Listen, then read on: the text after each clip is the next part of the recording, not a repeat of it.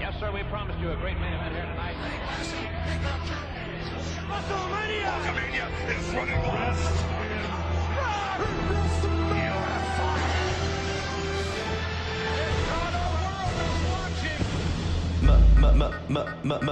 Midge.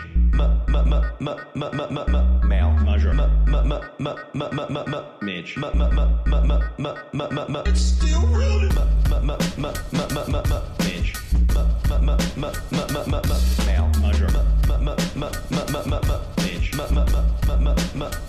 It's still real. Oh, I'm sorry. Oh, I'm sorry. Oh, I'm sorry. Oh, I'm sorry. Oh, I'm sorry. Oh, I'm sorry. Oh, I'm sorry. Oh. Sweet Peter Rosenberg. Shout out to that guy, Greg. I like a delicious chicken. It was Rapod. It's professional wrestling. The world's number one sports and recreation podcast is Cheap Heat. I am one-time 24/7 champion, and as SGG puts it, future WWE Hall of Famer Peter Rosenberg, joining you from the capital of the world, New York, New York. And joining us from the capital of steak and cheese, Philadelphia, Pennsylvania, a.k.a. the city of brotherly shove, the physically large SGG. It's brotherly love, but I've heard your Philadelphia story, so I'm going to let you get away with that. You know, Philly hasn't always been kind to to Sir Peter Rosenberg. No, Philly hasn't always been kind to most people who set foot in Philadelphia, though I'm a big fan.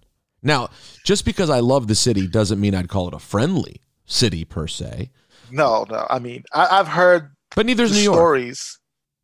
Let's be honest. Is New York a friendly city? New Yorkers are friendly, but New York is not a friendly city because tourists have heard how bad New York is, and then they come to New York on edge, and then they it gets reinforced. The same places. Yeah. They treat each other bad, and then they go home and talk about how terrible New York was. You're blaming the rudeness of New York on all visitors talking to each other. Yes. Wow. Yes. I thought there was a spin zone for WWE. My God, I've never heard that for New York before. Think about it, right? When people visit New York and they talk about the terrible time they've had, it's always in like Times Square, right? Or somebody bumped them on the subway, or by the Empire State Building, they got cut off for a taxi, or something happened to them in front of their hotel. You know what tourist. It sounds like a tourist problem. It is, because when New Yorkers are in places where New Yorkers are, we chill, we're happy. There's no problem. Wow. That is a take I've never heard before. God, no, you are a lawyer, SGG. I'll tell you what, you're like Jackie Childs. You buy it, though?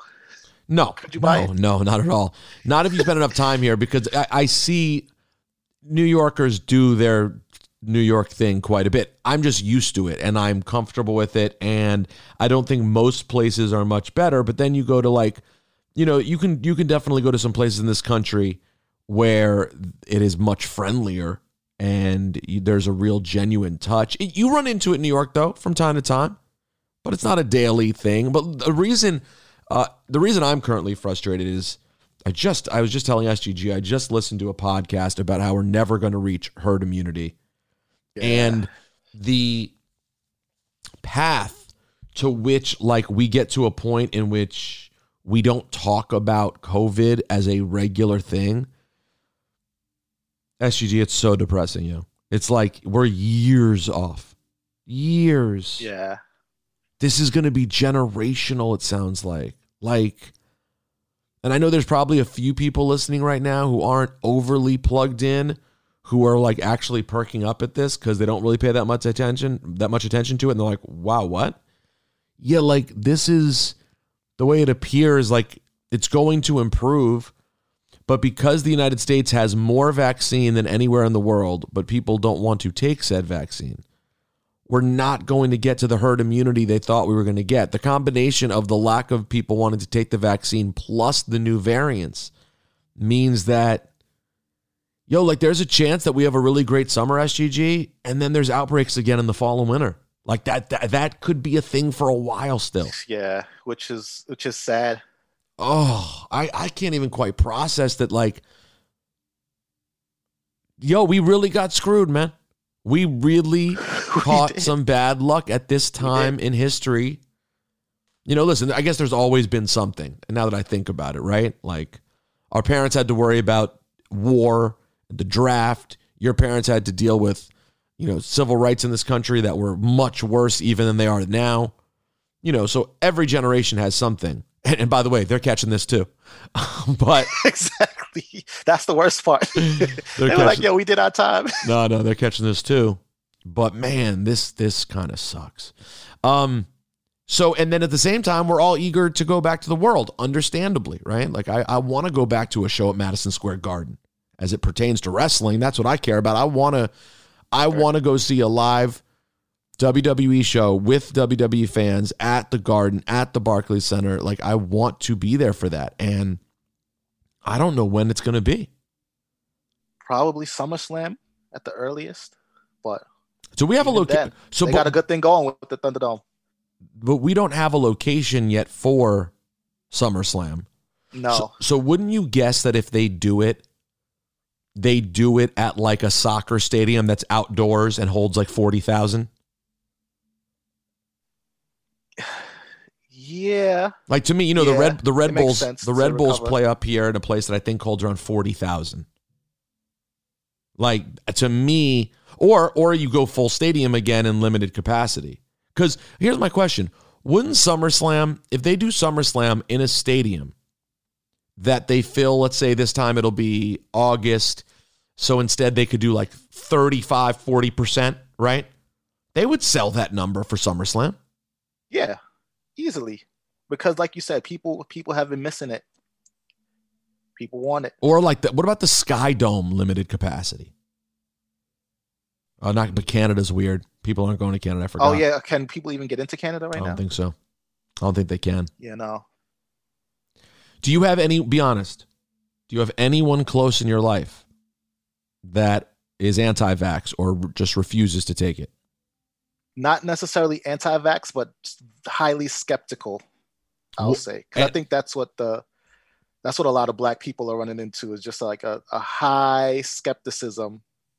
Now, do you tell these said people my theory that that you have a lot of reason to be skeptical of the government when it comes to their treatment of black people, but if this was an attempt to hurt black people, my God, they're going through a lot of white people first?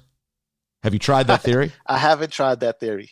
It's not working for me, but I don't know how much it'll work, but literally, I haven't tried it. Because probably, and I don't know that many people who are openly not getting the vaccine. I certainly have a few.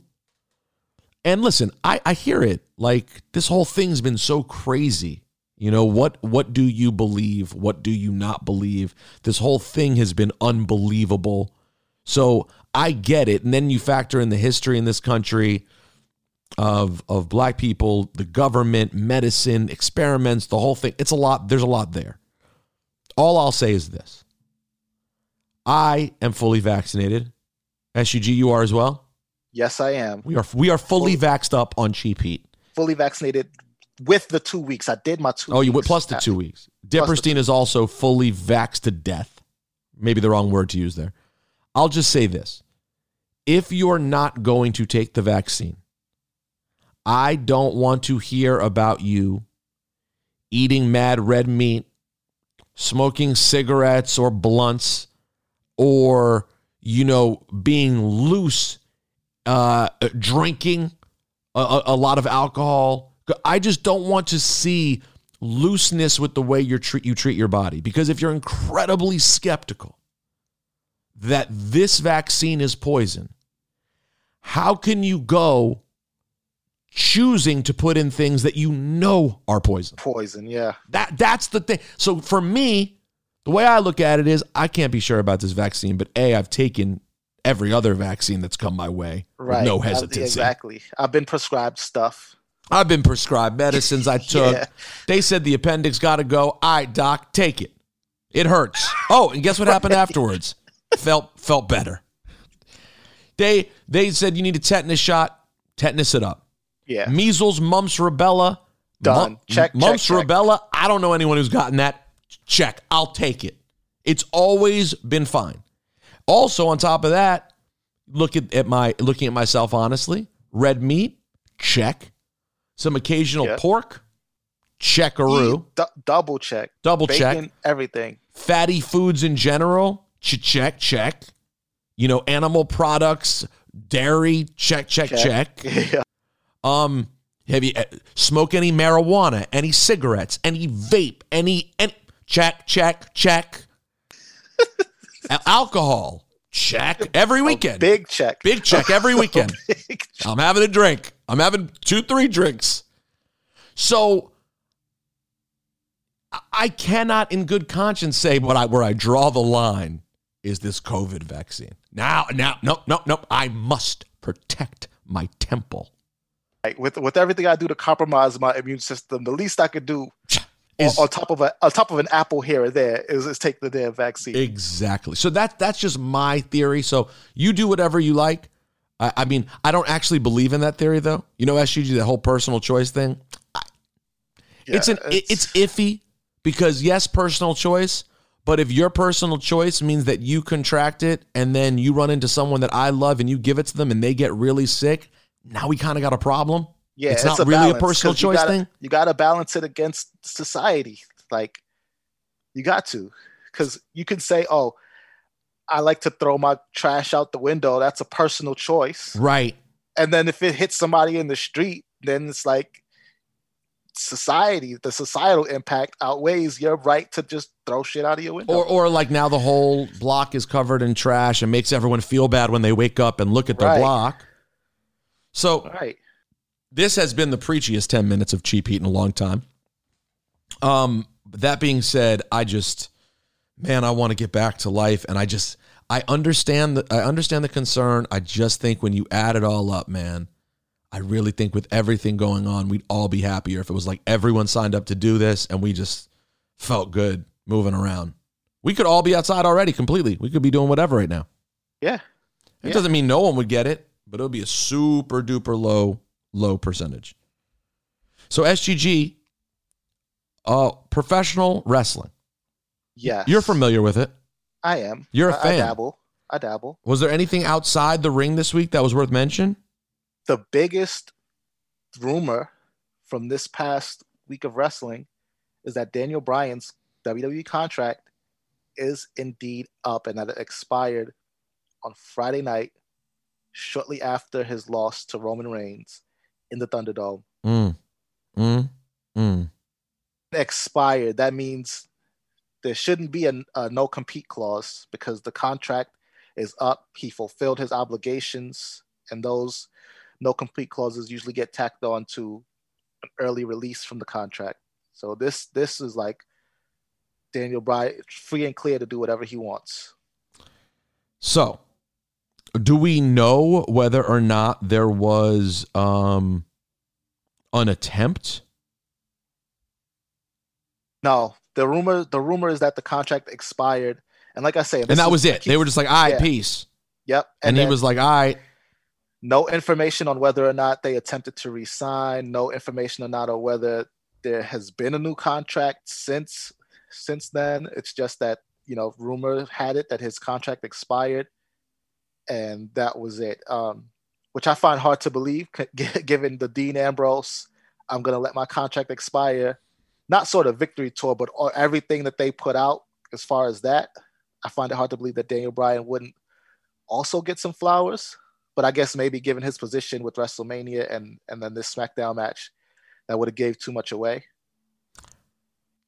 I'm very curious about this whole Daniel Bryan situation. We talked about it in our group chat, and most people in our Jew World Order don't think it's likely that he'll go someplace else.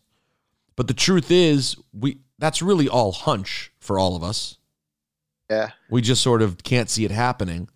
At the same time, our guess is really good for nothing if we don't know what was happening at the end.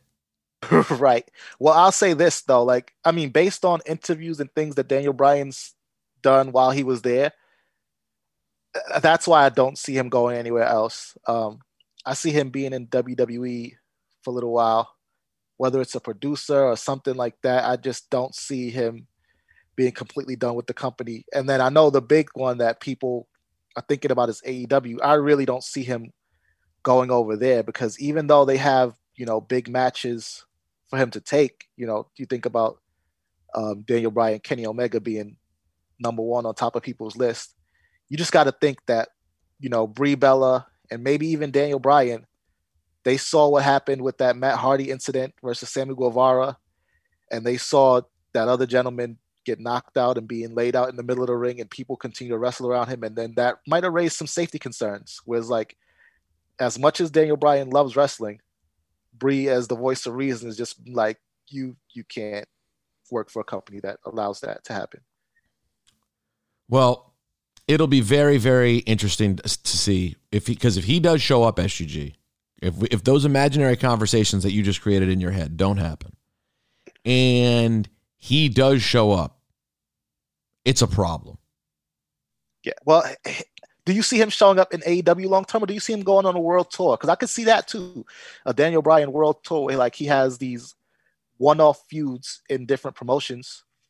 Yeah, I mean, that's possible. I mean, although how much does he really want to go around the world right now with his two little kids? I don't know how much he wants to do that.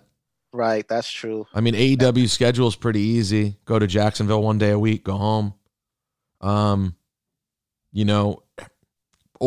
none of it, or show up for one thing, or come back to WWE for one more run, or whatever it is. I mean, what a shame though that if this was the end of his time in WWE, it was all with no fans, except for WrestleMania. Yeah, I mean, which was a great match, at least. At least if it was his last great match, it was a great match. How much do you think that impacts? Like, how much do you think he cares that no fans were there for the last match? I think that's something that they all care about. I think the feeling, it's performing for no one. They're performers at the end of the day. So, I mean, one of the reasons The Rock has been coming back to wrestling all of these years and always shows his goosebumps is because it gives you goosebumps. It's the real deal. Like, it's not recording a movie on set. It's in performing in front of people. And for basically so much of the last year, it's been a set. Yeah. It's a closed set that they just perform in. So I think it does make a difference. And I think he would be probably a little bummed out about that. We were just fantasizing though, and I'll tell you what, though. AEW is doing well right now, numbers-wise. I have my own, criticisms of AEW right now, of course. But I'll say this. SGG, would even you acknowledge that if CM Punk and Daniel Bryan were to both sign to AEW, WWE would have an issue? Yes. An issue in the immediate. Because obviously, like, it all depends on what they do with it. But even with CM Punk and Daniel Bryan, though, I feel like they could do anything, and it would be a like do no wrong situation. And even if it's just one of them, even if it's just CM Punk or Daniel Bryan, it's like no matter what they do with them, they would be a problem.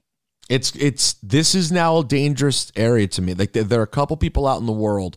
In fact, if I'm WWE, I'm doing everything possible to make the Punk thing happen. Like as soon as they're able to open up doors again and have people back in, I would, if you're going to do SummerSlam outside, whatever it is, I believe it is, if there's an in glass, smash this, I'm ruining the phrase, break in case of emergency, a break in case of emergency situation. I don't know that they have that with CM Punk. But my feeling always is that, listen, he came back and he did the little Fox Sports stuff, all right? And they had to sign off on it. So at least on their end, everyone they're good with Punk. And he did it too. He could have not wanted to be a part of that show. That was WWE programming. I think the rationale that a lot of people say was like, well, he's working for Fox, so it's completely separate, quote unquote. Oh, okay. Yeah, sure. Yeah, completely separate. Hosted all by WWE talent. And I know for a fact that there were WWE producers on set during that show. So it's a WWE show, and he was back for that. So the door is open. You're saying it's not a forbidden door? No, it's not a forbidden door. Listen, and by the way, if CM Punk is not in conversation with one of the two wrestling companies about having one comeback, he's an idiot. Like, he doesn't even deserve, like, yeah. If I'm not saying, listen, live your own life. Be your own man. He is brave. He went out there and got his ass whooped in UFC. It was crazy. I would have never done it. It's terrifying. Props to him. He lives his life the way he wants to. He seems happy. All good. But this is a wrestling podcast. So when you talk wrestling legacy and you talk about making money, that second one is bigger than the first one too, by the way. If Punk isn't considering right now, I would play them both against each other and getting the biggest comeback payday in history. Punk could potentially get the biggest payday in history to return. Yeah. Here's why I think we're gonna just have to call him an idiot in history, though. Like when it all goes down, is because Punk he's just not as smart as John Cena, right? He's not gonna go back and say, "Well, I looked at things a certain way and I was wrong, and now I'm gonna do this." He hated part-timers. He hated the thought of a part-timer coming back and getting the spotlight and a big payday. But right now, I think that's all that's left for CM Punk. And I bring up John Cena because John Cena was very anti Dwayne "The Rock" Johnson. He went to Hollywood. He left us. I'm here picking up the mantle. We don't need him. Where's John Cena right now? Doing the same thing. And every time somebody brings that up, he says, "You know what? I was young and dumb." And I don't see CM Punk. I see CM Punk digging in his heels even more than just coming back and saying, "You know what? I was young and dumb with what I said about the part-timers. They have their place. And now that I'm in that spot, I apologize for the comments," or whatever he needs to say to clean it up so that he can do it. I don't think he's going to say it or do it. It would have to be like a full-time thing, which I don't see him doing. Well, if he's going to come back, I could see him doing it full-time. I could see him saying, what is he, 45 now? 43? I believe 43. How old is CM Punk? CM Punk is 42 years old. Thank you. He's 42. He'll be 43 in October. So, he does have time. It's somewhat limited time. But he could still come back for a 2-year run if he wanted to, something like that. Do you really see him like every day? Why not? Like, that's all he's ever done. This isn't like, it's not as if is he having some great Hollywood success? No, but I mean, who knows what his money situation is like? If he just like enjoying the life, chilling in the crib with AJ Lee writing, or like, no, I mean, whatever straight edge people do. I don't know what they do. CM Punk's probably sitting on a few $1 million. A few $1 million. Right. But everybody's level of what's comfortable is different. Because even Brock is sitting on millions upon millions, but he doesn't need it to just be on the farm doing whatever he does. No, that's right. I mean, Brock will be fine with a couple $100,000.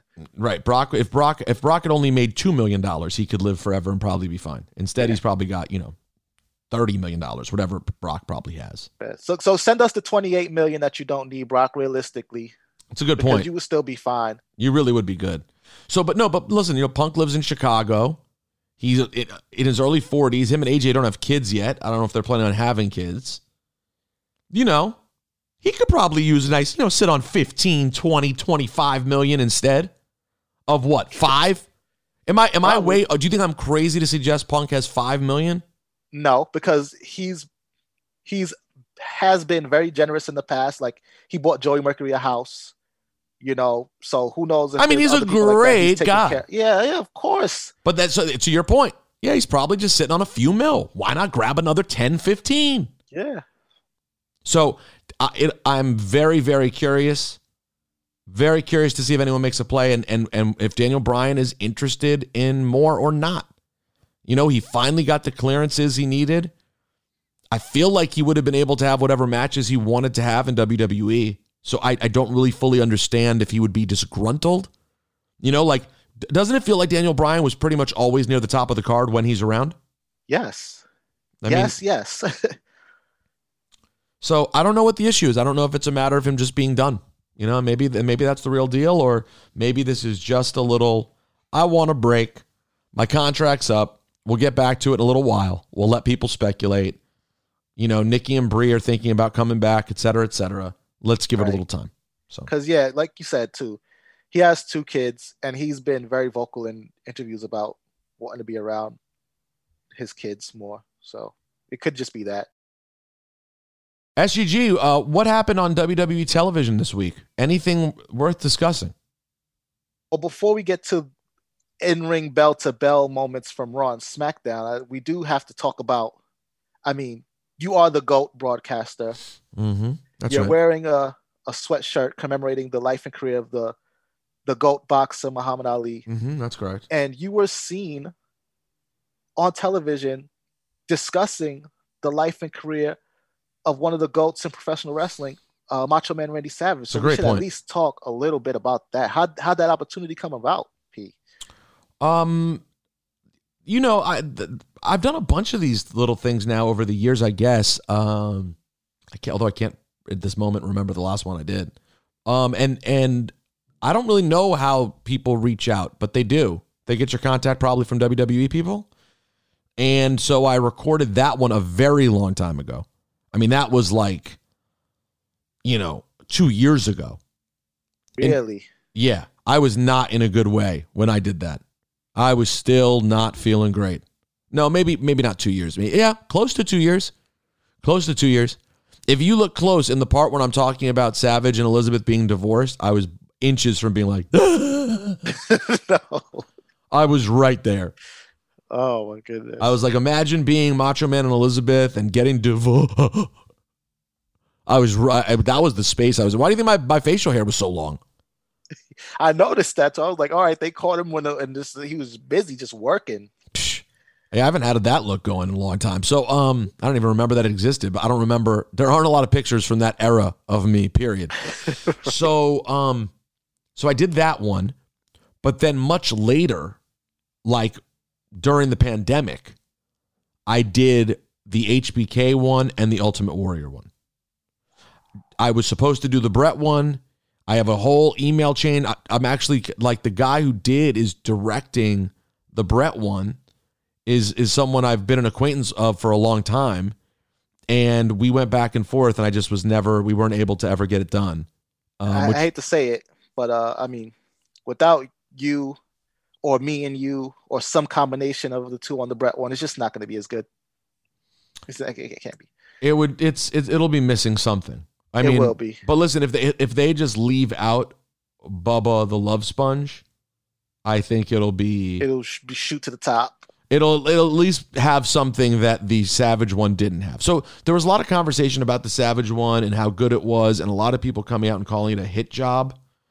I don't think it was a hit job. I thought it came up short of a hit job too. Like I understand people didn't like the Gorgeous George part and the WCW stuff, and how kind of where his life went at that point. And they had a lot of, if you didn't see it, I recommend it. They're all on A&E and I think they're all on demand. If you watch, I mean, Bubba buries him, but Bubba also apologizes and kind of says that he was an a-hole to him. He shouldn't have been it. He's a sloppy you don't need him loser. At all. There's no need for Bubba the Love Sponge. He's a nobody fatso loser. I didn't even realize he was on the radio that long to have been. He's been around for a long time. I've never heard him do a radio show. It's just everything I ever hear about him is something that's just, I mean, whatever. And the way he talked about Savage while Savage is gone was just repug. So they didn't need him. I admit that. But besides that, like, one issue that I had too, though, was Jerry Lawler too. When Jerry got some facts mixed up, we'll just say that. Because he says, they Randy Savage didn't show up for Raw and they were looking for him, and then they turn on the TV and he's on Nitro. Except Randy Savage debuted in WCW like almost a year before Nitro was even a thing. So it's not possible that Vince turned on the TV on Monday night and saw him on the competition. Like it just straight up didn't happen. That story is just impossible. Couldn't have happened. Now, I know there was the moment, though, when Vince went on TV and wished Randy Savage luck, though. That clip that they showed, which I always that thought was, exists. That's a real thing. So it's just that he messed up the timeline and what the shows were. Yeah, because Savage probably showed up on like a Saturday or something. That's exactly what it was. It was a Saturday night. Savage showed up. By the way, I love Saturday night wrestling shows. I love the WCW Saturday shows are really fun to watch on the network. They had everybody. Like, you never knew who was going to show up. And you know what was dope from a commentator standpoint? Yeah, Tony Schiavone and Jesse Ventura. Just a fun show. I love those. So yeah, okay. So I hear you. And also Jerry Lawler just didn't make complete sense as a regular voice. But listen, I'm sure everyone has a different opinion. I thought he was mostly good in it. Because the Memphis stuff I didn't know about. Right. So that was cool. But I don't know what did people think was the hit job exactly? Just the fact that they used dumbass Bubba the Love Sponge? Or like, did they think that they shouldn't have talked about the Gorgeous George stuff? That's what it was. But I mean, it's part of the story. Like, listen, I love Macho Man. He's a complicated character for sure. But one thing that you cannot deny is that there's been a lot said about him in his personal life, and you can't ignore it. Even, by the way, even Gorgeous George didn't bury him in the thing. Right. Like, even she was like, listen, he did some bad stuff, but he did some great stuff. Like, he was a great guy. I don't want the bad stuff to overshadow who he was. So let's be real. If Miss Elizabeth was here, God rest her soul, what do we think she would have said about the stuff in the 80s and like being locked in the room and like things that people, those stories that are out there everywhere?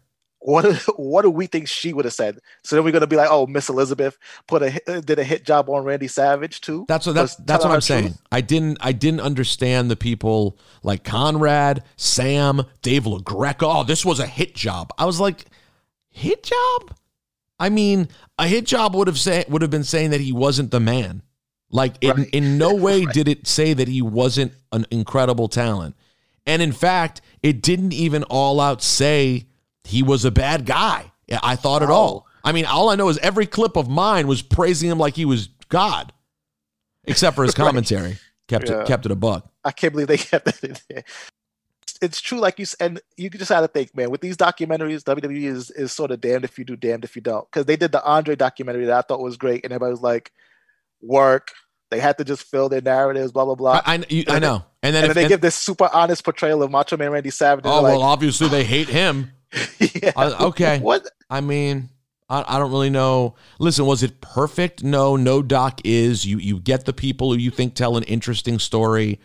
Love Dan Soder. That was a lot of Dan Soder, who's a funny guy, but doesn't. He was hilarious. Like, but they crushed him by using his stuff at the end about his death. Like, I don't know why they kept that part in. Somebody has some pretty dark humor on that one. Yeah, like, and by the way, and I felt for Dan because you're sitting there and you talk for so long that they may have you start riffing about something and you're like, well, this isn't getting used. Yes, it is. Yeah, so it's making the cut 1,000%. Yeah, no, I mean, I don't listen. What? It's hard to decide who has what place, and I think they could have had a few more credible wrestling people, more credible than myself or Dan Soder, to tell some of the stories, and really give the history, and more credible than Hogan too. Yeah, let's be honest. We all know has mixed credibility. This is a long way of saying though, calm down. It was not a hit job. I got news for you. People's lives are not. They're messy. You think that was a hit job? What's Ultimate Warrior going to be like? Yeah. Right. And WWE has put out a DVD telling you that Ultimate Warrior was trash and another DVD telling you that he was the greatest. So this could go either way. Right. And it'll probably go both. And you're going to say it's a hit job, or, everyone's just looking for that right thing to say. I thought it was pretty well done. So, and I got to tell you, I enjoyed the episode of Lost Treasures with Jerry Lawler afterwards. Yeah, that's a fun show too, man. Like WWE and A&E, I hope this partnership expands next year and we get some more biographies on people that we haven't talked about, some more Lost Treasures, because this is fun. They got a good thing going. I enjoyed that episode a lot. I really thought listen, I'll be honest, I have watched the Lawler Kaufman stuff so many times, and it never bores me. Like, I'm just always, it's just so good. It was such a great moment in wrestling history that I'm always here. So if you have an excuse to just give us more Lawler Kaufman, I am here for it, and I really enjoyed the episode. Only more Lawler Kaufman though, not more Lawler. More Lawler Kaufman. Less Lawler, more Lawler Kaufman. Yeah, yes. Although I will tell you, Triple H made the point in it, and it is true. When you really look at it and we remove the horrible jokes that plague us to this day, and you just talk about the overall impact, Jerry Lawler's career is something else. Yeah. I mean, he booked the territory and crushed it in Memphis and became the man, and then had national success with the Andy Kaufman thing. And then comes to WWE and is just an absolute pillar of the product for the next 30 years. Yeah, while still doing wrestling and little stuff on the side. Right. Throughout, Never stopped wrestling. And in WWE had a few pretty cool moments too. Yeah. Isn't it funny? Isn't it funny that, like, at the time you probably thought he was so old to be feuding with Brett? I did. And he was what, like my age? I was like, why is this old man doing? Yo, like, that's crazy when you think about it. How old do you think Jerry Lawler is right now? 70? I think he's 70. I think he's like high 60s, mid to late 60s. And we're so dumb as kids because you don't really know. Jerry Lawler was born, he's 71. He was born. His haircut, though, man. He didn't have a youthful, you know what I mean? No. So he was born in 49. So when he came back and was having that feud with Brett, when he came here, I should say, he was 44. He was having, like, you know, what CM Punk would be if CM Punk came back. That's what Lawler was. And at the time, it was like, this guy, wow. Anyways, SGG, you want to tag in your partner right now? He's reaching out. SGG is reaching out. Make the tag. Woo! Oh, he's coming in. He's coming in like Rick Martel and Can-Am Connection confirmed. I'm grabbing at my hair. My knees are going up. The knee going up, hair grabbing of the millennium. Oh, boy. Dipperstein, have you watched any wrestling this week? Yeah, I watched everything now. You've watched it all? Yeah, I watched it. I watched it all, except I couldn't get all the way through the Pillman Dark Side of the Ring. I can't believe I'm only like 45 minutes in and so much has happened in this guy's life. But I had no clue. Is this different than the original? Is this different than the original Pillman Weisstock? This is the updated one, but I watched the first one. I don't know, but I don't really remember. But I will tell you, I had no idea how crazy and difficult this guy's life was. Yeah. I mean, he seemed like a great guy. But I'm just saying, Steve Austin vouches for him like many times. I wonder how much OBO Ted Wrestling for Sale would be selling that gold chain, the Hollywood Blonde gold chain. Well, I got to tell you, the fact that Ted has and posted a Hollywood Blonde shirt is psychosis. I'm begging him currently right now to sell me the Wrestle War 89 shirt that he has, which is like the first event I ever watched, the first wrestling event I ever watched. Wrestle War 89. Yeah, but he can't give that to you. But he can't give that to you. It's one of his top 250 shirts. The Dip. It's turquoise. It's stunning. It's a beauty. I mean, you wear it to the Met Gala. The amount of things that Ted now posts in his personal NFS thing, like, that are so psychotic. Like, it gets to a certain point and you're like, it's endless. He could wear an NFS perfection ridiculous shirt every day of the year. It's time for him to open a store on Melrose. It really might be. I mean, just to display things. No, I mean, honestly, the whole thing is just his personal collection, not for sale. Well, no, you know what the biggest problem is? Not for sale. That's what's killing him. Wrestling not for sale. Yeah, that's his new name. Your new name is Wrestling Not For Sale. Because let me tell you one thing. If you opened a store on Melrose and he sold the 200, because he would lie right now. I have 50 shirts. I keep 50. That's it. That's all I have for myself. He's got to have 150 to 200 of his high level things that he has for himself. Did you see the head shrinkers shirt? Yes. That was for sale though. That was for sale. I know. Who has that though? I mean, I've never seen that before. He never stops getting stuff. So he's getting. My point, he's getting and getting. My point is, pick the 50 that you need for yourself. 50, not 200. 50 that you need. You put the rest in the store. You're going to keep getting stuff. He could legitimately have a shop. It could just be called Ted's Wrestling Shop of Los Angeles. It would sell and sell and sell. You think? I think. And I think you at some point throw events there. It would be Mage. You have events there. You add figures, toys, like not you don't make it a full like weird full toy shop, but cool, vintage, hard to find stuff. I think it's very doable. Or guess what? We do it ourselves. We kill Ted. We take all of his shirts and we sell them ourselves. What are your thoughts? I've thought about it. I've thought about a terrible crime in order to make his personal collection not for sale, my personal collection not for sale. He's got to be popping so hard right now. We just did a full 5 minutes on killing Ted.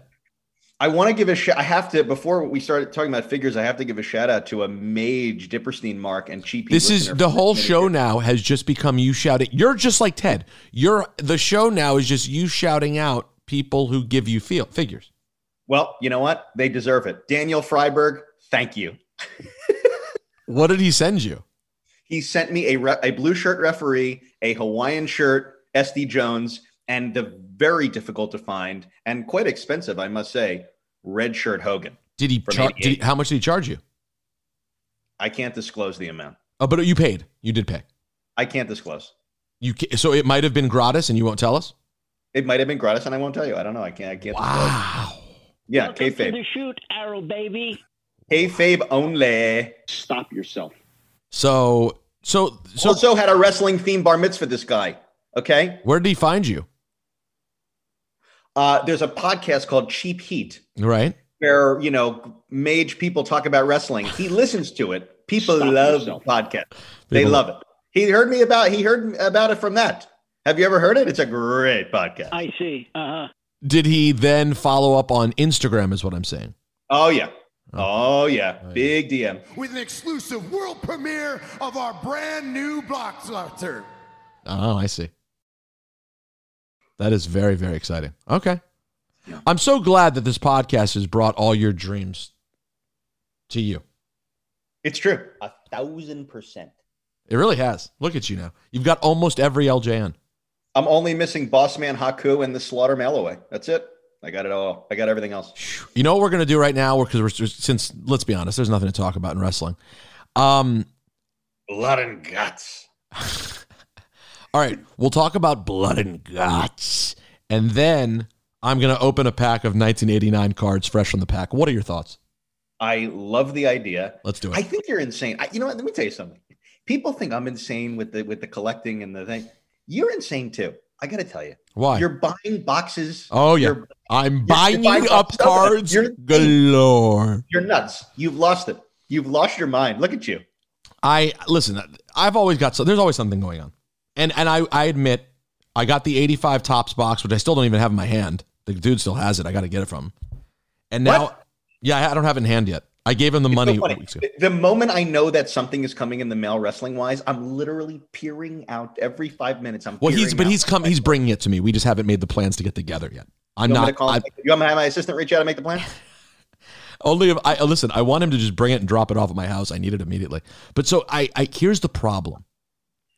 I am so into the cards, and I've been easing my way into talking about it on the podcast, because the second I start really talking about the cards on the podcast, let's be honest, 75% of people listening, they're all going to do it. They will not be able to resist the joy of cracking open these old cards. It's a lot of fun.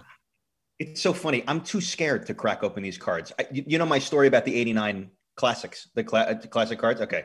So during my wrestling bar mitzvah, as part of the centerpieces for the bar mitzvah, first of all, I had every single table was a different.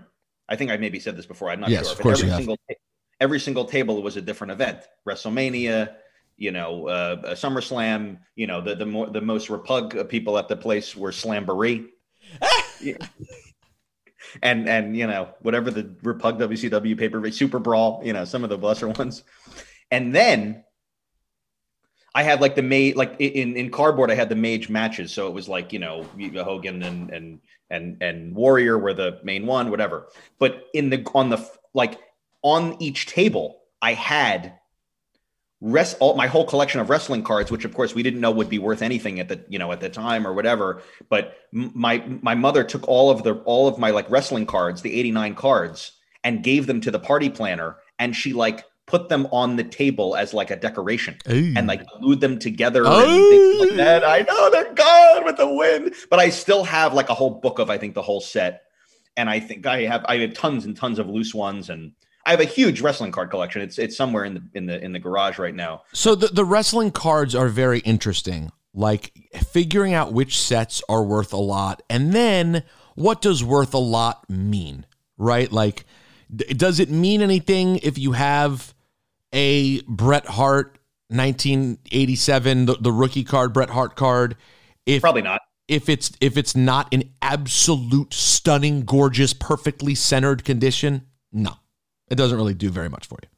So that's the hard. But if you have one of those cards in gorgeous, stunning condition, they start to gain some value. Look at this item that I bought recently. Okay. Ready? Yeah. 2014. Hold on.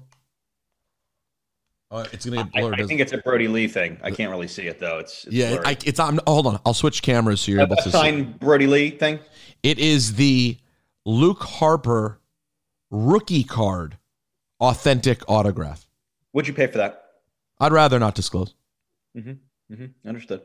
I'd rather not disclose. But here you go. I'll show you here. I'll show you on this camera so you can see it. I see. A beautiful boot. Oh yeah, he's giving a beautiful boot. Stunning boot. I also recently got the 2020 this year, the autographed Rhea Ripley rookie card. Oh, she's a great guy. She's a great guy. Yeah. I didn't care for her promo this week, but tell us about it. I mean, the show was so thin. Look at these packs. Those packs up a storm. Oh my god! Don't touch them. What are you touching? You're getting your fingerprints on the packs. There's packs and packs. I know. Should I just sell these packs to Cheap Heat listeners and we open them together? Maybe. They're beautiful. I mean, stunning. So you bought that whole? Did you buy that online on eBay? Sure, I did. This whole box. Look at that. 36 packs. Can I have the box when you're done with it? Sure. What do you want to do with the box? Huh? What do you want to do with the box? I want to display it in the massive museum that is about to be Dipperstein Towers 2.0 on May 18th. May 18th? It's soon. It's going to be a museum. I'm opening a museum. By the way, you should just open Ted's store in your house. I have a room for it. I have rooms upon rooms in the new Dipperstein Towers. So Rhea Ripley, you were not into Rhea Ripley's promo? I mean, the whole Raw this week was it was like a house show. It was like repug match after repug match. I mean, it just was not. It just did not hold my interest in any way. I mean, I'm like the Alexa thing was my favorite thing, and now I'm bored with it already. It's like, what is she going to do? She's like me with the LJNs. I'm talking to the LJNs every day. That's all she does is talk to this doll. She talks to LJNs. Yeah, I would like her to talk to LJNs. That would be more interesting than talking to the doll. But she's not saying anything interesting. I'm reminding myself of the show. You had the MVP Adam Pearce, Sonya Deville, Braun Drew thing, which was whatever. I don't even know. That was nothing. I'll put it to you this. Yeah. AJ and Omos in the New Day. They had a match. AJ and Omos won. More Sonya Deville backstage.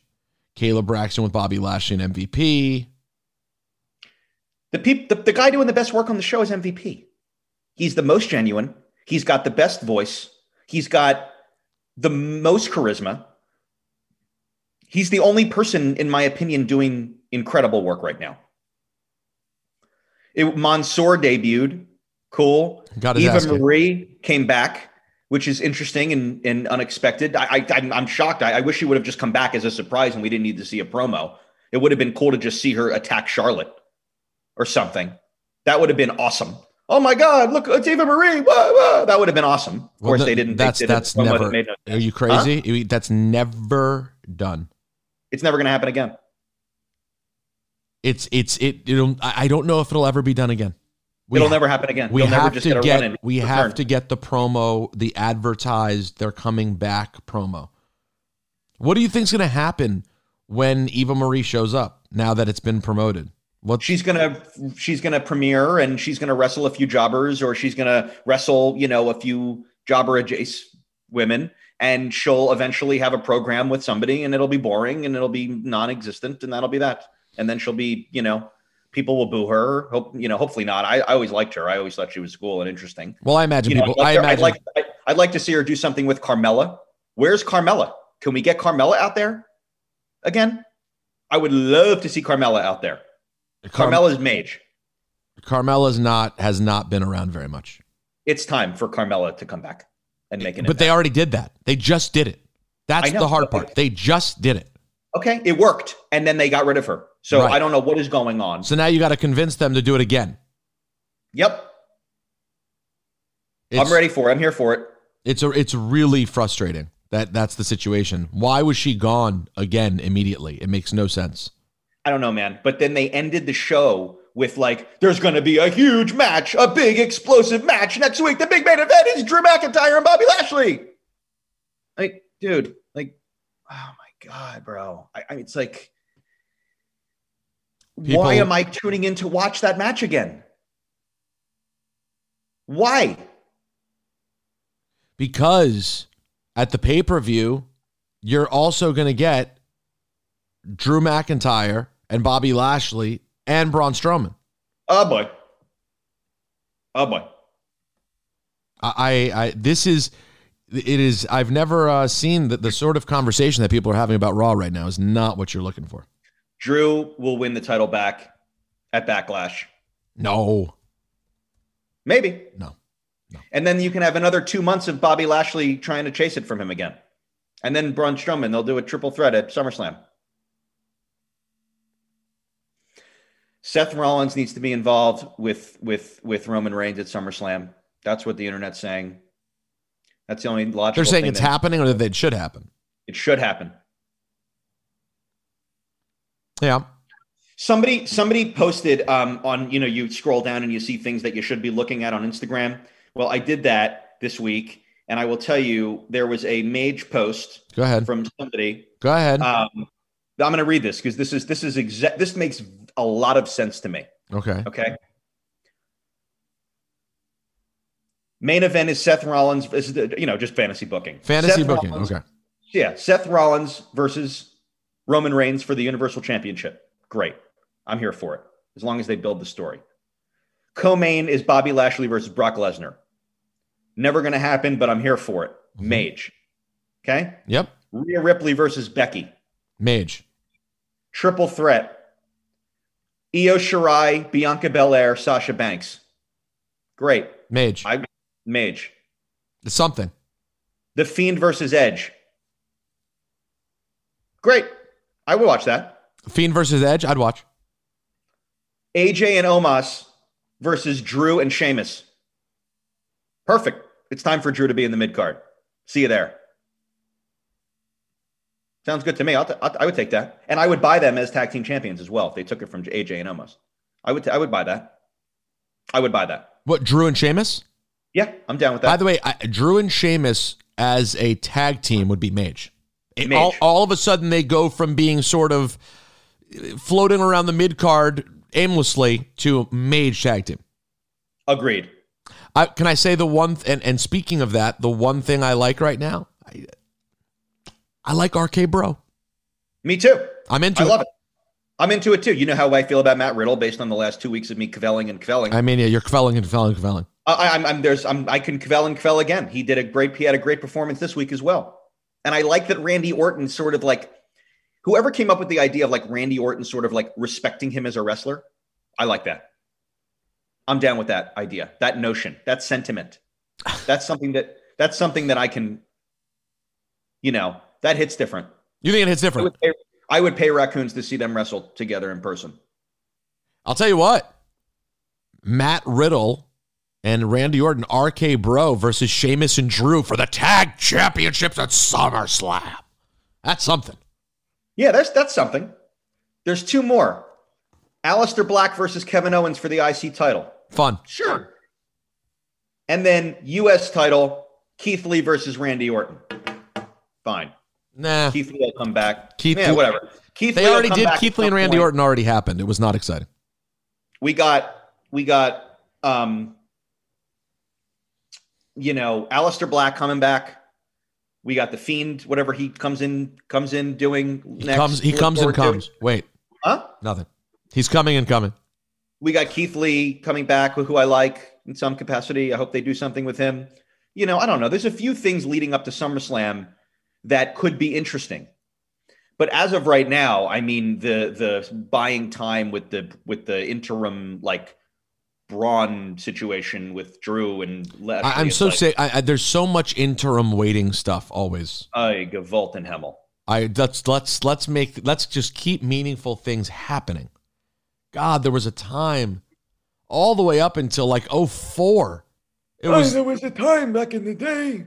They would go, everything mattered on the show. Everything mattered here. It all mattered. I don't care who you. Matters. It was Hulk Hogan, Ultimate Warrior, The Rock. By the way, beautiful season finale to Young Rock. I know you haven't been watching. Tear-jerking. I'm a few episodes back. I mean, God, the show should win best. Let me tell you something. It's a beautiful show. The show should be nominated for best comedy series at the Emmys. I agree. It's a wonderful little show. It is Young Rock is a wonderful little program. I strongly recommend it. My mother texts me every week. Did you see Young Rock? Have you watched Young Rock? That's when you know. She's watching and watching? Watching and watching up a storm. I think it's appointment television for her. It is for me. Every week. I love Young Rock. I'm a huge fan. And I'm one of the biggest Young Rock guys in the biz today, and I haven't even seen all the episodes. It really choked me up. I'm like saving them up for like a binge, or like a Saturday binge of fun. Well, here's my only problem with Young Rock is it is the shortest show of the millennium. I know. It is weekly so short. I'm trying to set this thing up. Oh, I think I did it. Look at this. Look. A perfect crack. Look at the display. I can put it out in the store. Look at that. It's gorgeous. The grumpy old Jewish man. All right, here we go. This is the pack that's opening. Okay. What are your teeth? Make it a nice rip. I used to do it with my teeth. That's not how you want to do it. It's a terrible mistake. All right, let me wait. Hold on. Put it to your forehead, and let's predict what the first card will be. All right, I got to get the little top loaders to. Oh wait, I have them. I have the bags. Okay, here we go. Okay. Do you know what I would love you to pull right now? Oh, ready? A Widowmaker. I used to love the Widowmaker. Who's the Widowmaker? That's Barry Windham's gimmick in 1990 and 1989. Wow. So let me just if tell you. If I pull it, it'll be for you. Let me tell you a quick story, real quick, before you do this. 2 seconds. So I was never a good eater when I was younger. Shocking. Okay, I was never a good eater. You were sending things back, I was not a good eater. And so in order to get me to eat, when we were sitting at the dinner table, whoever was there, my parents, my grandfather, my grandmother, they used to read a fact from one of the 1989 classic cards, okay? Like, he is 240 pounds and from Amarillo, Texas, or he is whatever, or his finishing move is the pile driver. And I used to have to guess who it was. And if I guessed right, I would take a bite. That's how deep I go, my friend. But wouldn't it be the opposite? Wouldn't it be that if you got it wrong, they made you take a bite? Yeah, but that was the game that we played. They tricked you. You weren't very bright. Yeah. A lot of wrestling information. That's it. Wow. That's all I knew. All right, here we go. So let's pull a Widowmaker, baby. I want a clean center. So the thing is, there are a few valuable cards in here. A lot of these are not centered well. So let's pull a centered Gem Mint 10 Ultimate Warrior rookie, because these are the first Ultimate Warrior cards. I see. My heart is pounding with anticipation. The first card is a gorgeous, stunning item. You're a professional ripper. Look at that. A stunning rip. A perfect cut. Oh, yeah. I know that card. You've seen it before. Here, Dip. I own it. He's 7'4", 520 pounds. He's from Grenoble, French Grenoble in Alps. the French Alps. I'm taking a bite. Take a bite right now. Who's his least favorite animal? Snake. That's right. Now, you know who we're referring to, right? Cheap Heat Universe. I got to tell you, this is one of the most perfectly centered cards. Nah, the bottom's not perfect, but we're going to put it in the top loader right here. So funny that I don't think these are worth anything. No, they're worth nothing. Beautiful, but at the same time, I respect the cards. I'm putting them in plastic. Like, you have to. I open old baseball and hockey cards. If it's a player I don't know, I chuck it like it's bullshit. However, I pull out a loose Haku card, it's going in plastic. I respect it. I respect the wrestling loose cards. Haku, of course. I have one for you. I have a mint. By the way, Haku. if anyone has a loose Haku, LJ, and let me know. Oh yeah, we ate. We had the opportunity to eat with him a few weeks ago. We turned it down. He's 6'4". He's from Glen Falls, New York. Done. Easy. Famous wrestling move is his spear tackle, adapted from his pro football days. Why don't you stop showing me the cover and just read me some of the facts? It's a great idea. That's a very good idea. All right, here we go. People should be paying for this episode. This is tremendous. Highest level. Combined weight, 499 pounds. Orient Express. From New Zealand. Okay. Taking a bite on this one. So funny, I don't recall that card, that Bushwhackers card. It's a beautiful card. Stunning. I like that anything with the Bushwhackers could be described as beautiful and stunning. No. They are two of the most repug human beings who've ever lived. Yeah. They're mage, by the way. Oh, yeah. We love them. Great guys. Would you let them lick your head right now? By the way, 1,000%. In fact, after we go see the Barbarian, let's go see Luke and we'll have him lick our heads. By the way, your head would be way nicer to taste than mine. Yeah. You have no hair. You have nothing. Yeah. You're bald. Confirmed. This man is listed at 6'8", 303 pounds. From Venice Beach, California. All you have to say is 303 pounds. I know it. Unfortunately, though, as I said to you, I don't know if you can tell from the distance. Do you see how not centered it is? Yeah, that's really, of course, when I was a kid, I never noticed We never noticed it. It's not remotely centered. It's garbage. So does that stop it from being gem mint? Correct. Whatever that means? 100%. It has to be centered. Has to be centered. For it to be gem mint. You could call it gem mint, but then you'd have to list it as off center. So who wants off center? Excuse me. Disgusting. And this is not the Hogan card. This is number 144. It's the Hulkamania card, actually. It doesn't say Hulk Hogan. It says Hulkamania. Oh. All right, the next one. This repug individual, 6'4", 271 pounds, from San Francisco, California. Anything else? His move is the sleeper hold.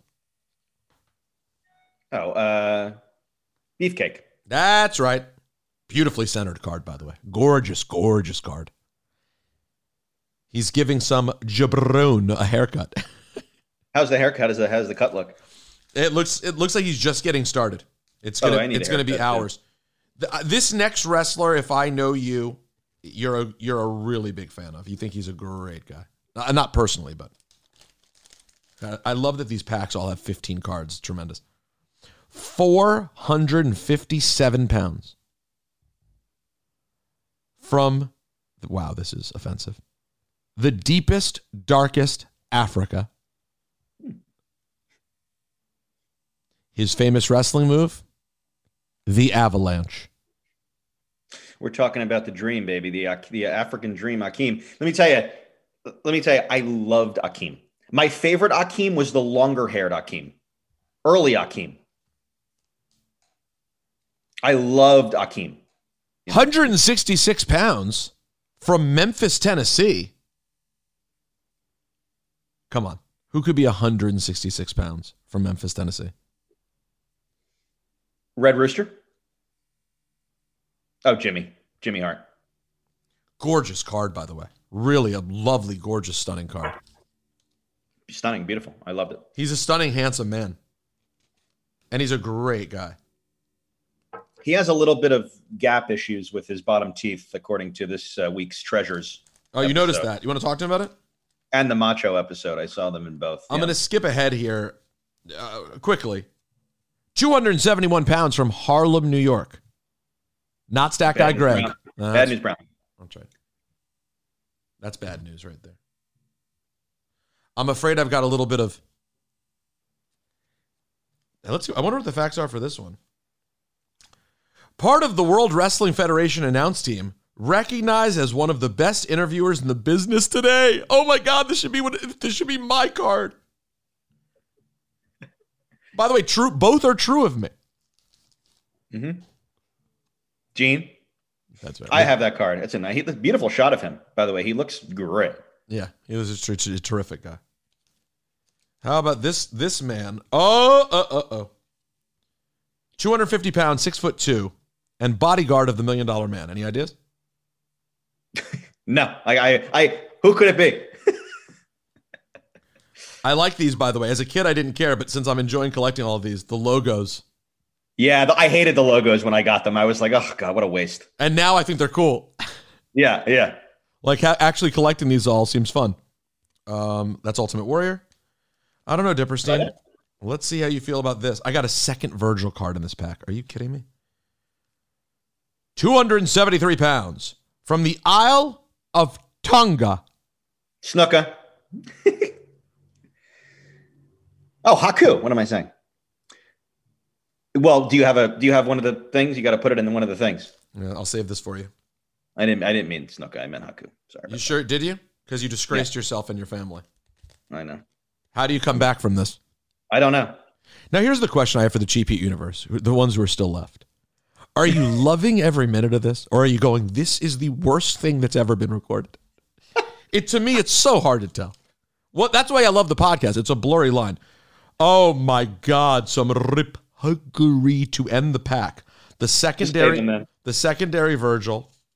Yeah. How about this? 242 pounds, 6 foot tall, from Brooklyn, New York. The Brawler. That's right. But that's awesome, though. That's awesome. That is I know cool. that card. I've seen that card. It's a beautiful card. Stunning card. The fact that he wears the Yankee shirt is pretty great. God, this roster and at this time, this is late 89, early 90. These came out, Coco, beautiful card. These came out because I don't think there's a Powers of Pain card. There isn't one. Mm-hmm. There's no Powers of Pain card. I haven't seen one yet. I haven't seen a Barbarian. There isn't one. So that means that they have to be like, does it say 89 or 90 on them? These are 89s. Mm-hmm. They were every other year at that point, the real sets. There was an 85 set. There was an 87 set. There's an 89 set. There's a 91 set. I have the whole 91 set, the blue one with the blue outline. They're really nice. No, I don't think that's those though. Isn't that 87? Yes, no, the blue outline. There's a blue outline with them too. Trust me. I gotta tell you, red, white, and blue. They're best. Beautiful. I'll tell you what though. I think these 89s are the best looking cards they did. They're the best. They're the most colorful. They're the most interesting. They're really awesome. Nice. Yeah, we'll go through some of my stuff when I move into the new house. I can't wait. Oh, you have all the cards in boxes somewhere now with you. Yeah, I have them. They're downstairs. But do you have any that you put in like real cases, or you just slip them in albums? They're all loose in like cartons and stuff. Oh, repug what you did. There's some stuff in albums. By the way, I got like baseball cards and albums. Listen, we're gonna do. I'm gonna save some of these packs. We're gonna rip some packs with the Cheap Heat universe at some point. We're ripping packs up a storm. We're ripping and ripping. That's the terminology. Ripping and ripping. We didn't even talk about blood and guts. Blood and guts. So what's the main thing you want to say about blood and guts? The main thing I want to say is I thought it was I thought it was awesome. I'm in for blood. So as soon as I see blood, someone blading, I'm good to go. Mm-hmm. But as entertaining and imaginative as they can be sometimes, when it comes to these big moments, they fail. They fail. The fall, although I respect it,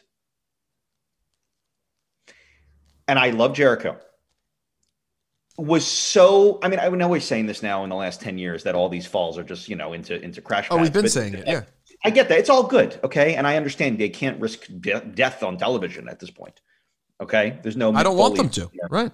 No, and Jericho's older now and whatever. He can't take a bump like that anymore. But,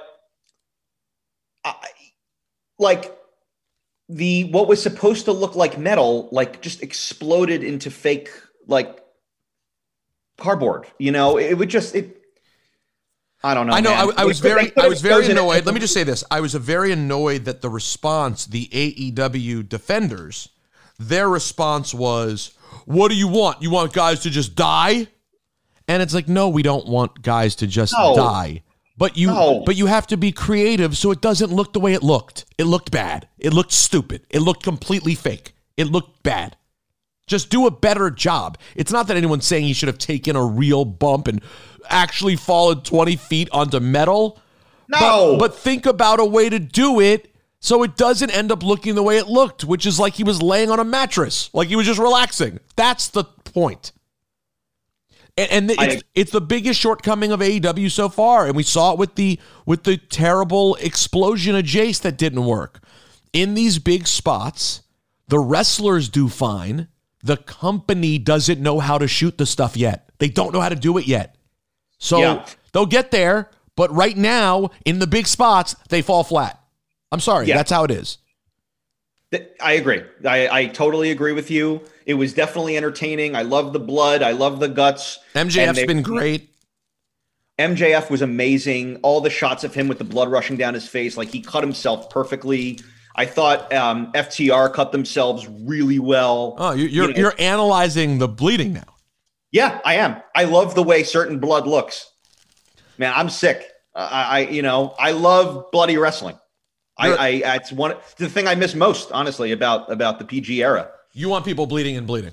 Yes, I think it makes it more interesting. That's why I had to move on to UFC. I know. Now you watch that sick repuggery. I love it. Are you going to spend money on Logan Paul and Floyd Mayweather? Yeah. So are you ashamed of yourself? Yeah, I'm going to watch it. By the way, I thought the hat stealing was I'm sorry. I don't like him, but the hat stealing was Mage. I mean, it was... Yeah, I mean, it's the definition of mapug. It's so childish and stupid and embarrassing, and guess what? It was really good. It was entertaining. Everyone was going to watch that. It is Floyd Mayweather is such a loser for doing this. I get it. He's going to make a lot of money. How much money is Floyd spending that he has to do this? He's fighting a guy, a YouTuber who's 0-1.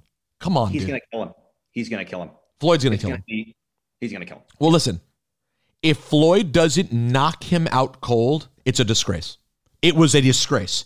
If Floyd beats on him and peppers him with jabs and it lasts an hour, it's a disgrace. I want him to die. You have to kill him in the ring. I don't literally want him to die, but he should be killed. He should be destroyed by Floyd. You don't agree? I can't wait for Chandler Oliveira. That's what I'm looking forward to next Saturday. Yeah, that sounds fantastic. Oh, it's going to be the biggest one. Oh, the biggest one of the month. Oh, could it be bigger than the one last week? Or the one this week? There's this one this week, too. What's this week? I watched it. It was Mage. Coming up tomorrow night? I forget. I watched last Saturday. It's so good. No, it's not. Some weeks are good. Some are no, it's not. Some are. The big one when Weidman's leg exploded, which was horrifying, that week was amazing because something happened in every match. There were 2 incredible finishes, 2 crazy injuries, big names all over the board. They're not all that good, dude. You're just into the fighting of it all. I love the BJJ, man. I love it. I love watching the moves and get them escaping from these guillotines. And Yeah, I could literally care less. About that. No, hey, not at all. Let me tell you something. It took me a minute. It took me several years to care about that stuff and only like not care about when they were standing up punching each other. But I got to tell you, once you dig deep into that, it is really interesting. It's these guys are the toughest guys on earth. And it's the athleticism is unparalleled. I'm sorry. The athleticism is not unparalleled. The toughness is unparalleled. Athleticism, stop. All right, it's parallel. It's paralleled. It's paralleled. It's paralleled in WWE. Yes, I know, that's true. It's paralleled. But the that's toughness true. That's why I love WWE. The idea that you would ever watch what happened to Weidman's leg and decide you're going to go have a fight the next week, that's crazy. I would see that and go, oh, that's enough. I'm never going to fight again. I'm good. I don't know. I don't know how you get excited for it every week. It's the overexposure of the millennium. It is overexposed. There are too many fights, but there is something about it where the aesthetics of it are pleasing. No, I agree. I'm loving it. I love it. I'll tell you what, the Andy Ruiz boxing match last week was a sleeper great fight. Did you even know Ruiz had a fight? Yes, I did not watch it though. Was it great? It was very entertaining. I mean, you rarely see. It was Ruiz versus Areola. You rarely see two heavyweights have that entertaining a fight throughout the whole night. Oh wow! And I got to tell you, Ruiz is surprisingly good. We have completely derailed. We've done wrestling cards. We've done boxing. We've done it all. RosenbergBeats@gmail.com is the way to get to the mailbag. Let's read one or two mail. Did you book your Barbarian flights yet? You haven't talked to him yet. Okay, listen to me. Can I just say this to end the pod? Are we doing this? Can we do this maybe in August or September in the fall? Can we do this? I could do it sooner than that. You just have to make contact. You haven't done the work yet. I'm going to do the work, but are you serious about this? For me, going to North Carolina is nothing. What do you mean? We're going to go see the Barbarian. Yeah, that part is fine. For me, it's about booking the trip. I'm down to go meet the Barbarian in North Carolina. You're the one. You're the one. Does Warlord live in? These are we don't know. Mail. We have to ask. When you talk to Barbarian, you have to ask him where Warlord is. What do you think Barbarian orders at a restaurant? Listen, it's a great. We know Duggan orders coffee. What do you think Barbarian orders? It's a great question. Do you think he orders ribs, or he's more respectful to us than that, and we don't have to see the ribs? Oh, I want to see ribs. Huh? Daniel writes us and says, "Hey, Sweet Pete, Tony Statlis, and special shout out to the Body Donna's lesser known cousin Dip. I write in to express the pure amount of joy I've received listening to Dip unbox the endless treasures from his parents' compound. I was hoping to indulge you with my own wrestling bar mitzvah story, if you don't mind. I became a man fittingly at the beginning of the Attitude Era in January 1998. My theme was the WWF with customized table settings where guests would be seated at themed tables, represented by the likes of Shawn Michaels, Ahmed Johnson, and for my grandparents' Holocaust survivor friends, the Ultimate Warrior. I have seen many wrestling-themed bar mitzvah pictures over the years, but what allowed mine to be so special was that my family had a relationship with Carlo DeMarco, who at the time was the president of WWF Canada. Non-kayfabe version, sorry, Dip. A few weeks before the event, he allowed my family and I to raid the merch closets at the head office for giveaways, party favors, and decorations. Oh my God. We stocked up on tons of t-shirts, mainly the original Austin 316s, hundreds of magazines, life-size cardboard cutouts of Bret Hart, Shawn Michaels, and The Undertaker, and my personal favorite, an original ringside chair from the 97 Survivor Series. Oh my God. One of our favorite things to do after my bar mitzvah was take these life-size cutouts and place them on the other side of the door and scare the living crap out of anyone who walked into the room. While most of the stuff has since been donated, recycled, or otherwise destroyed, the chair remains in my childhood bedroom to this day, along with a cardboard cutout of myself wearing one badass Undertaker shirt. As Dip can surely attest, most Jewish parents leave rooms untouched for decades as a shrine to their beloved children. Always love listening to the podcast and am beyond thrilled to hear Juan Ep is dead /life. It's actually, Juan Ep is life now. All the best, Daniel. Daniel, tremendous email. God bless you, sir. This is Freiberg. This is the guy. He's the guy who sent you the dolls. This is the great guy. Wow, what a big episode. What a big episode for him. Yeah, huge.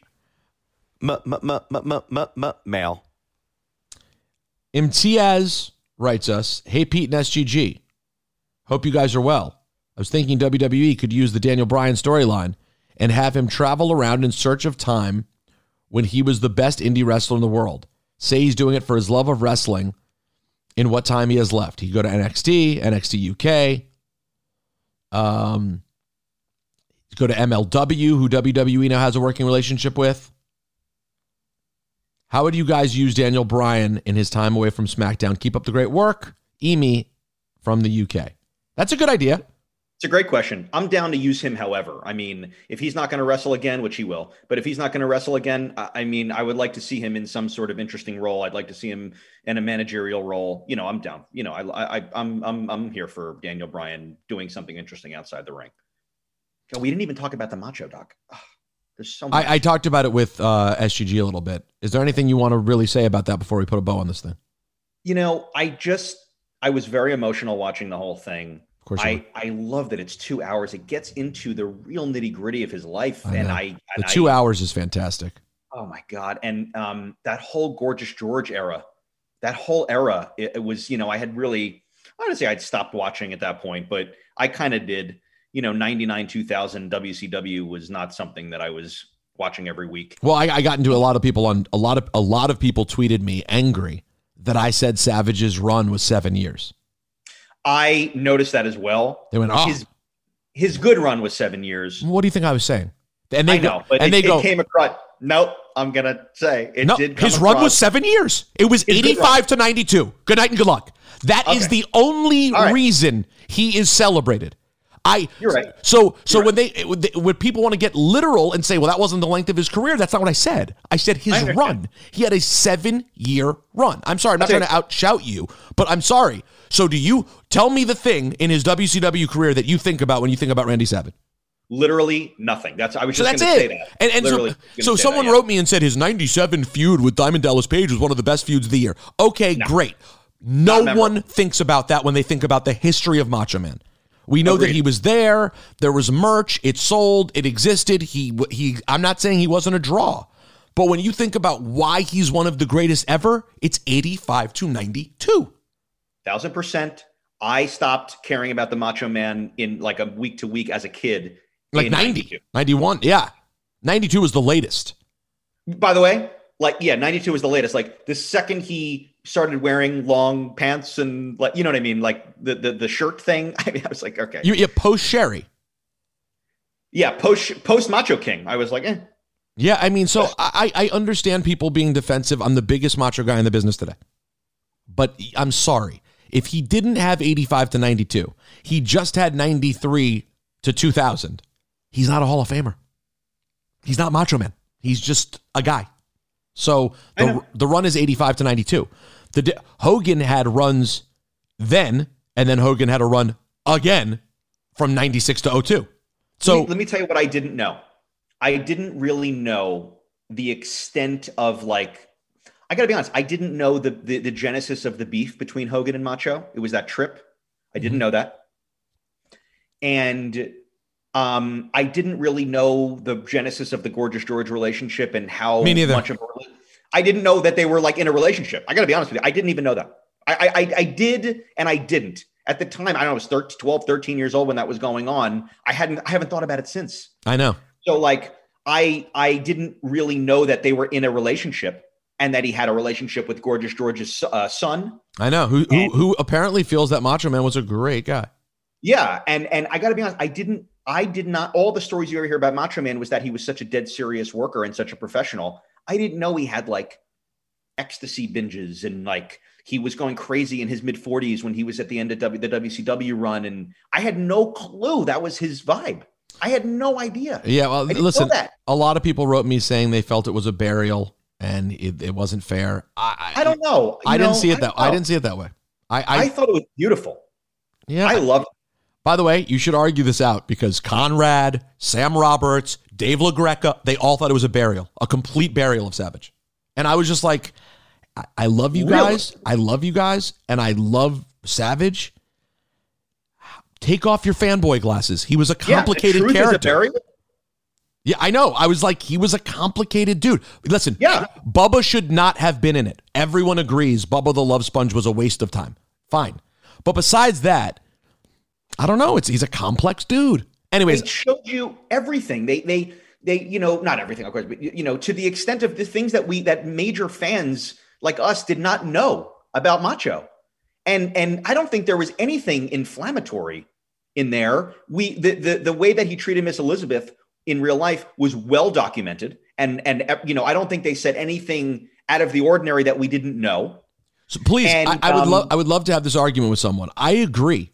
I'm ready to have the argument. Even in the Gorgeous George part, she says, don't just judge him for his negatives. He was a great guy. Like, there was no burial. He's a complex figure who made a lot of mistakes. For the way he treated her, obviously. No, he did bad guy stuff. Macho Man did bad guy stuff. He did. Yes. We love the guy, but he did bad stuff. So make up your mind. Do you want to be 2021 and with the times and point out that people who did abusive things should be punished? Or do you want to call it a burial? You have to say what it was. Savage was a complex figure. I thought it was a very whatever you thought of the whatever you think of all that, the construct and the direction and the way that it was put together was really well done. I thought so. Really, I enjoyed it. Very entertaining. And I got to tell you, the Warrior one is going to be gut wrenching for me to watch. How are you going to survive it? I don't know. Is it 2 hours? Oh yeah, sure it is. Oh my God. I mean, and I got the Omen thing got me too. There is so much wrestling stuff out there right now. You can't keep up. And I got to tell you, some of this content, including Treasures, is great. Yep. It's entertaining. I'm enjoying it. We're enjoying it. All the nostalgia and all the stuff they're doing nostalgia wise is fantastic. I know. It's unfortunate that almost that's getting so much attention because I wish the product right now was exciting people as much as the nostalgia was. RosenbergBeats@gmail.com. I have to hang up on you. We know this is like ending a real phone call with you. Stay mage. All right. Wait, hold on. Can we just do a few more minutes? It's professional wrestling. Ladies and gentlemen, this is the main event of the evening. At this time, I would like to introduce in the corner to my left, The Majesty. sweet Peter Rosenberg. And then I went to makeup and sat in front of the mirror a little bit and got myself together. Also, ladies and gentlemen, at this time, I would like to introduce Shout out to that guy, Greg. Bret Hart is the greatest professional wrestler in the history of the art form. Midge.